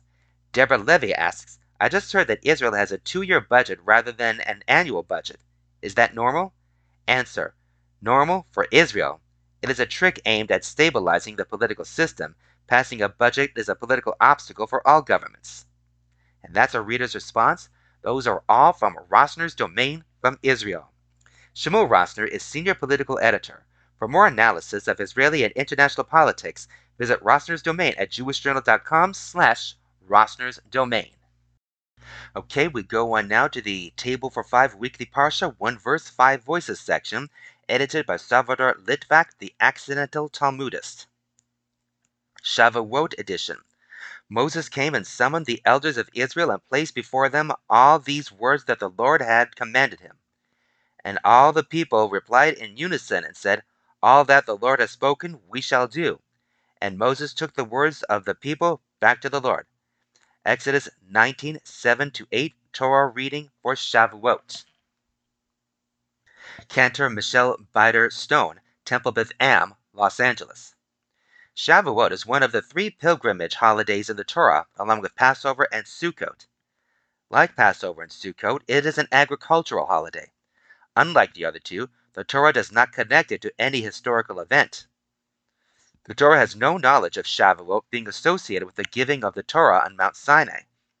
This significance was added centuries later by the rabbis. In fact, the Torah provides no holidays or mitzvot requiring us to commemorate Torah revelation. We have daily and weekly rituals, not to mention Passover, to remember the Exodus from Egypt. Shouldn't the Torah make sure that we give the same attention, if not more, to the gift of Torah? Rav Menachem Leibtag posits that the Torah may implicitly be sending a message that the revelation of Torah at Mount Sinai shouldn't be an historical event to be remembered, but rather something to be experienced continuously.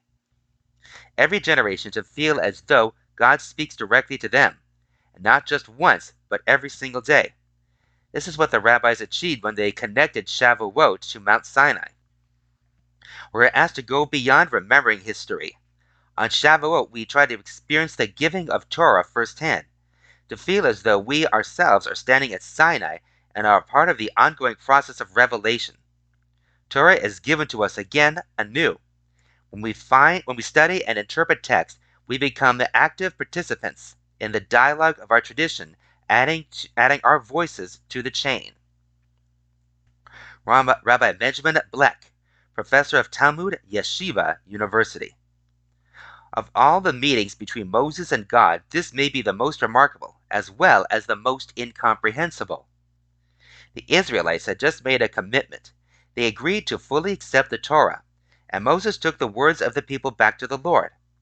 I can just picture in my mind the joy with which Moses shared the good news with the Almighty, but it simply doesn't make sense. Did Moses actually have to inform God what happened? Did God have to hear the news secondhand? Our comprehension of the Almighty assumes his total knowledge of everything that happens here on earth. He sees all, he hears all, he knows all. Why did Moses have to make sure that the Almighty finally found out that the Jews unanimously voted yes? Obviously, we have misread the text.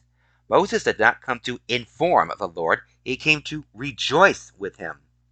Prior to this moment, there had been many miracles performed by God. The splitting of the sea, as well as the previous 10 plagues, were acts that defied laws of nature. But godly miracles are only called miracles because they are beyond human capabilities. A much greater miracle, one that deserves true awe and respect, is a superhuman act achieved by human beings, people with freedom of will whose commitment, vision, and dedication permit them to demonstrate personal greatness. That was the greatest miracle of Sinai, and the one we hope someday to replicate, a wholly unified nation choosing to live by the values of the Torah. Rabbi Scott and Bolton Congregation, or Zohar. In unison they sang, not uniformly. A dilemma in our time is moral absolutism. More people are becoming fundamentalists. Some believe their moral outlooks are the only ones that matter. However, revelation and religion from a human point of view are best perceived, deciphered, and understood as having multiple facets of divinity, godliness, and pathways back to the mountaintop. But wait, did not God's voice go out and kill the idolaters? Rabbi Tanhuma said of the voice that Exodus reports, "The Lord has spoken," that it went out with 2 frequencies. One shook, vibrated, and destroyed the idolaters and their nations. The other was compassionate, covenantal, and instructive. And what about Tractate Shabbat that describes God holding Mount Sinai over our heads? If you will not accept Torah, here will be your grave. One could learn from such texts to be a moral bully. But it's an exhortation about a good and righteous way forward. There is no license to start missionary work at airports and in the subways, but there is no license to kill. The Midrash in Shemot Rabbah goes on to say that each and every soul receives Torah according to his or own coach strength. What a Jew does to bring the holiness of Torah into action and to create a world of holiness is their business. While the how and the why might differ, we are unified in those endeavors. Rabbi Pinchas Winston, 36.org. Amazingly, Torah is accessible, and we are meant to become very familiar with it, to learn it relentlessly in pursuit of ultimate truth. Torah is all we should really need, as the Talmud says. Had the Jewish nation not sinned, they would have only received the 5 books of the Torah, and the book of Joshua, which deals with the division of Eretz Yisrael. The Talmud is saying that had the Jewish people not sinned with the golden calf, we would only have needed the 5 books of Moses and the book of Joshua. This is because there is more than one level of Torah, something called Torah's Atzilus, the level of Torah for the Messianic era. It was the level we were about to receive after saying, "All that the Lord has spoken we shall do." That was the level of the first tablets that Moses broke. Torah's Beriah is a level of Torah we presently live by, which contains 613 mitzvos and which has spawned countless other works to explain how to properly fulfill them.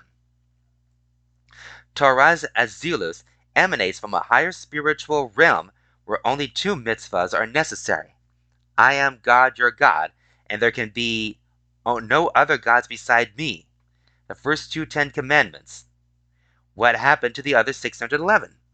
They're still there, just incorporated in these 2 primary mitzvos. On this level of consciousness, they do not need to be itemized, since a person will automatically do them by fulfilling these 2 mitzvahs. Kylie Ora Lobel, Community Editor, Jewish Journal. The more I follow the Torah, the happier I am. It's just a fact. As much as I try to resist it, I'm looking at you, Yetzer Hara. I've learned that following the commandments as closely as I can has resulted in me having a much more joyful and fulfilling life. I grew up without any religion and became an atheist when I was 12. I didn't believe in God and thought I was in control of everything and that there was no bigger plan for me. But when my boyfriend, now husband, Daniel, took me to a Chabad for Friday night dinner, everything changed, and it led me down the path to conversion. But even after I dipped in the mikvah and officially became a Jew, my Jewish journey didn't stop there. Every year I make goals to take on more and more, learn how to pray in Hebrew, study the Torah every week, focus on Shalom Bayit, and the more I do, the better I feel. The better my life gets. The Jewish people were resistant to the Torah at first. They didn't recognize that the Torah was the ultimate guidebook for life, the ultimate truth. Their Yetzer Haras took over. Once they did realize the holy power of the Torah, their attitudes changed. They accepted the Torah. They accepted God in their lives. This Shavuot, I encourage you to accept the Torah all over again and rededicate yourself to living Jewishly. You'll see the monumentally positive effect it has on your life. That was the Table for Five Weekly Parsha 1 Verse 5 Voices section, edited by Salvador Litvak, Accidental Talmudist, and it was Shavuot edition, Exodus 19:7-8, Torah reading for Shavuot. Now here's a new section called the Campus Watch section by Aaron Bandler. And this first one is called From the River to the Sea, Graffiti at UCSB Chabad. Graffiti reading, From the River to the Sea, Palestine Will Be Free, was found on May 19 outside of the Chabad at UC Santa Barbara. Chabad at UCSB co-director Rabbi Gershon Klein tweeted out a photo and video of the graffiti, saying they found it just before their mega Shabbat that had 800 students in attendance. On May 22nd, Klein tweeted out a photo of the Chabad's board's co-presidents redecorating the alley where the graffiti was found. No more graffiti, Klein tweeted. Anti-Defamation League Santa Barbara Tri-County's Regional Director Daniel A. Mazel said in a statement that they strongly condemned this attack and potentially anti-Semitic hate crime, calling it an unconscionable act of intimidation. This language, which has long been used by anti-Israel actors, can ostracize and intimidate members of the Jewish and pro-Israel community, Mazel added. We hope all community members will unite to condemn this act of anti-Semitism. That was From the River to the Sea, Graffiti at UCSB Chabad. This next one is called Teen Violates Probation After Being Sentenced for Stealing, Burning Israeli Flags in Front of Montreal Jewish Day School. A teenager reportedly violated his probation after being sentenced for stealing and burning Israeli flags in front of a Jewish day school in Montreal in April. City News Montreal reported that the teenager, an unidentified 16-year-old male, received his one-year probation on May 15. Under the terms of the sentence, the teenager is prohibited from posting anything about the Jewish day school, which City News Montreal identified as the Hebrew Foundation School, as well as anything related to Israel. The next day, the teenager reportedly posted to social media, "Finally released on probation. They thought they had finished and silenced me, but I'm back and stronger than ever. Thanks to those who supported me, and especially don't forget Palestine. My voice alone is worthless, but together we move the city and we disturb them. Our victory soon." On May 18, a court enacted a stricter probation sentence, barring the teenager from posting to social media entirely. That was Teen Violates Probation After Being Sentenced for Stealing, Burning Israeli Flags in Front of Montreal Jewish Day School. This next one is called Pro-Palestinian Group Calls for CUNY to cut all ties with Zionist pro-Israel groups. The pro-Palestinian group Within Our Lifetime is urging the city of University of New York to cut all ties with Zionist pro-Israel groups on and off campus after CUNY School of Law took down video of a recent anti-Israel commencement speaker.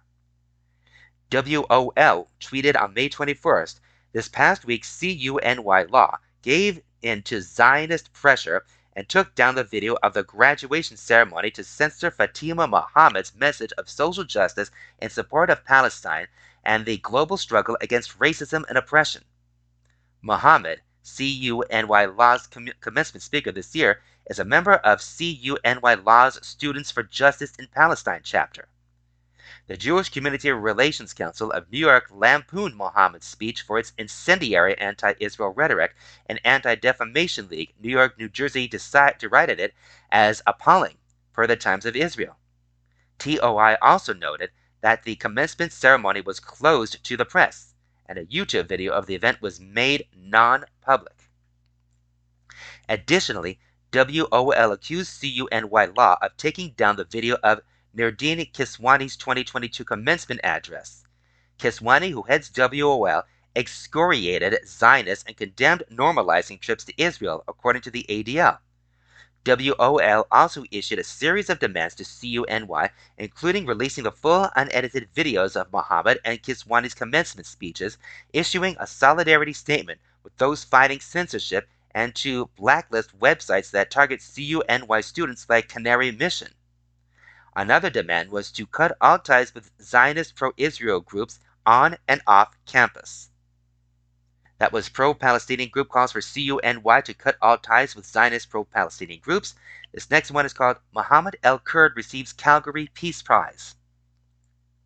Anti-Israel activist Mohammed El-Kurd received the Calgary Peace Prize on May 18 from a committee chaired by a professor at Mount Royal University. The ADL has described the book and social media of El-Kurd, the Palestine correspondent for The Nation, as being unvarnished, vicious anti-Semitism. El-Kurd has accused Israelis of eating the organs of Palestinians and of having a particular lust for Palestinian blood, the ADL said about El-Kurd. He has compared Israelis to Nazis, negated the historic Jewish connection to the land of Israel, and vilified Zionism and Zionists. B'nai B'rith Canada received a letter from MRU Dean of Faculty of the Arts Jennifer Pettit saying the committee does not reflect the views of the university. The Calgary Jewish Federation, however, doesn't think the university has done enough to distance itself from the award. That was Mohammed El-Kurd receives Calgary Peace Prize, and this last one is called Swastika Found in MA School Bathroom. A swastika was found scrawled with chocolate or a similar substance in the boys' bathroom of a high school in Newton, Massachusetts on May 18. Boston 25 News reported that Newton South High School principal Tamara Strauss wrote in a letter to parents that there was anger and disappointment over the swastikas. I want to assure you that we as a school and district are deeply dedicated to addressing hate and discrimination issues and educating our students to stand up against hate, she added. South will always strive to be a place where all feel seen, heard, and supported. Local police are investigating the matter. That was swastika found in MA school bathroom, and those are from Campus Watch by Aaron Bandler. Alright, and here's something from the community section. ICAN hosts inaugural LAUSD Summit on Anti-Semitism by Aaron Bandler. The Israeli American Civic Action Network hosted the first ever summit with the Los Angeles Unified School District addressing rising anti-Semitism in the state. The summit, held virtually on May 15, featured Anti-Defamation League Los Angeles Senior Associate Regional Director Matthew Friedman reviewing data from the ADL's May 9 report. The report found 3,697 anti-Semitic incidents in 2022, the highest ever recorded by the ADL, a stark increase from the 751 incidents that were documented in 2013. In California, the ADL documented 518 incidents in 2022, a 41% increase from the 367 recorded the year before. Such incidents included the white supremacist organization Goyim Defense League's propaganda campaign, banners draped over freeways declaring that Kanye was right, and flyers dropped on people's porches blaming Jews for the COVID agenda. Words escalate, Friedman warned, pointing to the Pico Robertson shootings in February as an example since the shooter claimed to have been influenced by the GDL flyers. Simon Wiesenthal Center Associate Dean and Director of Global Social Action Agenda, Rabbi Abraham Cooper, further explained the severity of the problem, citing FBI Director Christopher Wray's figures that 63% of hate crimes targeting religious identity were against Jews, who comprise only 2.4% of the American population. It's an unacceptable situation, Cooper said. Jennifer, an LAUSD parent and educator who did not provide her last name, told those logged into the summit that she is a mass shooting survivor, as she was at the North Valley Jewish Community Center targeted by a white supremacist with an Uzi submachine gun in 1999. This changed my life forever, to say the least, she said. I am worried about the anti-Semitism that is happening in our schools. As an educator, She recalled being yelled at by an administrator for leaving early to observe Yom Kippur despite informing the administrator about her plans beforehand. Jennifer's two daughters have also been subjected to anti-Semitism. Her younger daughter was subjected to cyberbullying and told she was a cheap Jew and no one liked her because she was a Jew. Her older daughter was asked by her teachers if she was Jewish, with negative connotation due to her last name. Jennifer added, "My daughter has cried to me on numerous occasions asking, 'Why do they hate me because I'm Jewish?' She said. It's not okay that this is still happening in our schools in 2023. LAUSD officials spoke during the summit about their commitment to fighting rising anti-Semitism.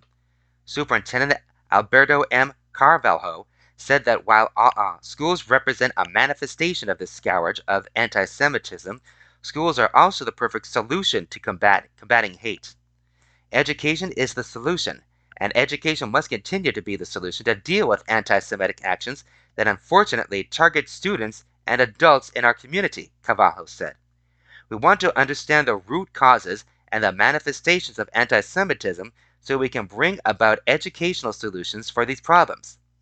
He pledged to make LAUSD a bastion of safe havens to protect students from hate. Cecily Maillard Cruz, who heads the United Teachers Los Angeles Union, declared that more than 35,000 union members are standing up to combat hate, injustice, and anti-Semitism in our schools and in our workplaces and in our classrooms. This type of hatred has no business in our schools and in our workplaces and in the world. So it was going to be up to us working together to end these kind of practices, Maillard Cruz said. LAUSD board member Nick Melvoin, who is Jewish, explained to viewers that most hatred stems from fear, and fear comes from a lack of understanding. He recalled that when he taught at a school in Watts, most of the students there hadn't met a Jew before, which Melvoin said showed the importance of forging bonds with other communities. As a board member, Melvoin said he worked with the Jewish Federation and others to end a biased pro-BDSD salary point class for educators and to establish better vetting procedures to prevent such rhetoric from entering the curriculum. Melvoin was also among lobbying for the defeat of a pro-BDS resolution in UTLA. H said that the resolution really awoke a sleeping giant among Jewish educators and others, realizing that we can't sleep on our laurels. Melvoin called for a more holistic ethnic studies curriculum that places the Jewish experience, among others, as a persecuted minority, as well as a better reporting mechanism to help fight anti-Semitism. By continuing to spread awareness and understanding about the Jewish faith, I know we can create a future where the threat of anti-Semitism is a distant memory, Melvoin said. Judy Chiasson, coordinator for LAUSD's Human Relations, Diversity and Equity Department, told the summit that if their child faced a hate incident at school, the best thing parents can do is simply listen and learn what their child experienced at school. When reporting the incident to the school, parents need to be as factual as possible, Chiasson said, as saying my child was bullied isn't effective as saying their child was pushed during lunch and called a slur. The more factual information you can give, the better equipped they're going to be to respond to that allegation, Chiasson said. During the Q&A section, Melvoin, Chiasson, and LAUSD Board of Education Vice President Scott M. Schmerlson were asked about the possibility of the board adopting the International Holocaust Remembrance Alliance definition of anti-Semitism. Melvoin replied that this summit is a good first step toward that goal, and that the community can provide insight on their lived experiences.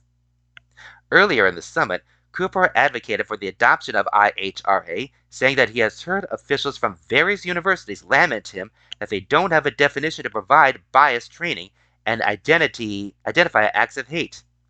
He added that he hoped the summit would help create momentum for IHRA to be adopted. Cooper also said that the community shouldn't take it for granted that the LAUSD superintendent and UTLA head were at the summit, since the community is often at loggerheads with people in power across the country.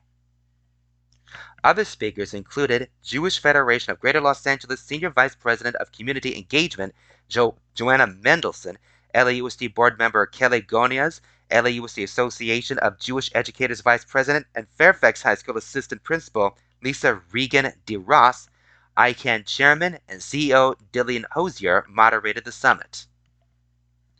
That was ICAN hosts inaugural LAUSD Summit on Anti-Semitism by Aaron Bandler from the Community section. Let's go now to the section Bigel Torah from Rabbi Nicole Gusick, and this is called The Happiest Place on Earth. Disneyland is known as the happiest place on earth, and I'm starting to understand why. Happiness is a fleeting temporary emotion.